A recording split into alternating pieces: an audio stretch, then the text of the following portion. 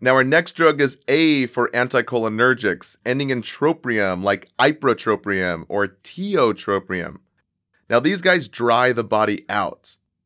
So think tropium, you can't pee with them with your PMs.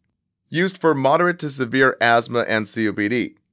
It's a longer-acting bronchodilator that reduces secretions and commonly given in combination with albuterol.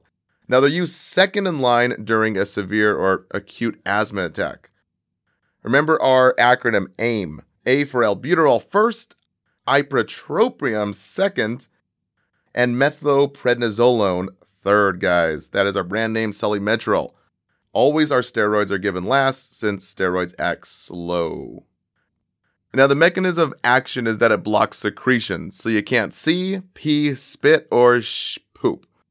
Now, this is called anticholinergic effects.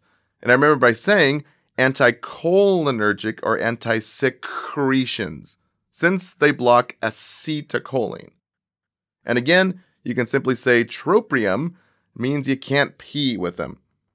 So the obvious side effect is dry mouth and hoarseness. And we teach patients these key points. To treat the dry mouth and throat for all anticholinergics, we use gum and candy, and we also drink fluids. Now, the big key point here and the big test tip is no swallowing tiotropium capsules, guys. Put the capsule inside the inhaler device and then inhale. Never swallow the pill. This came up on both the HESI and ATI exams.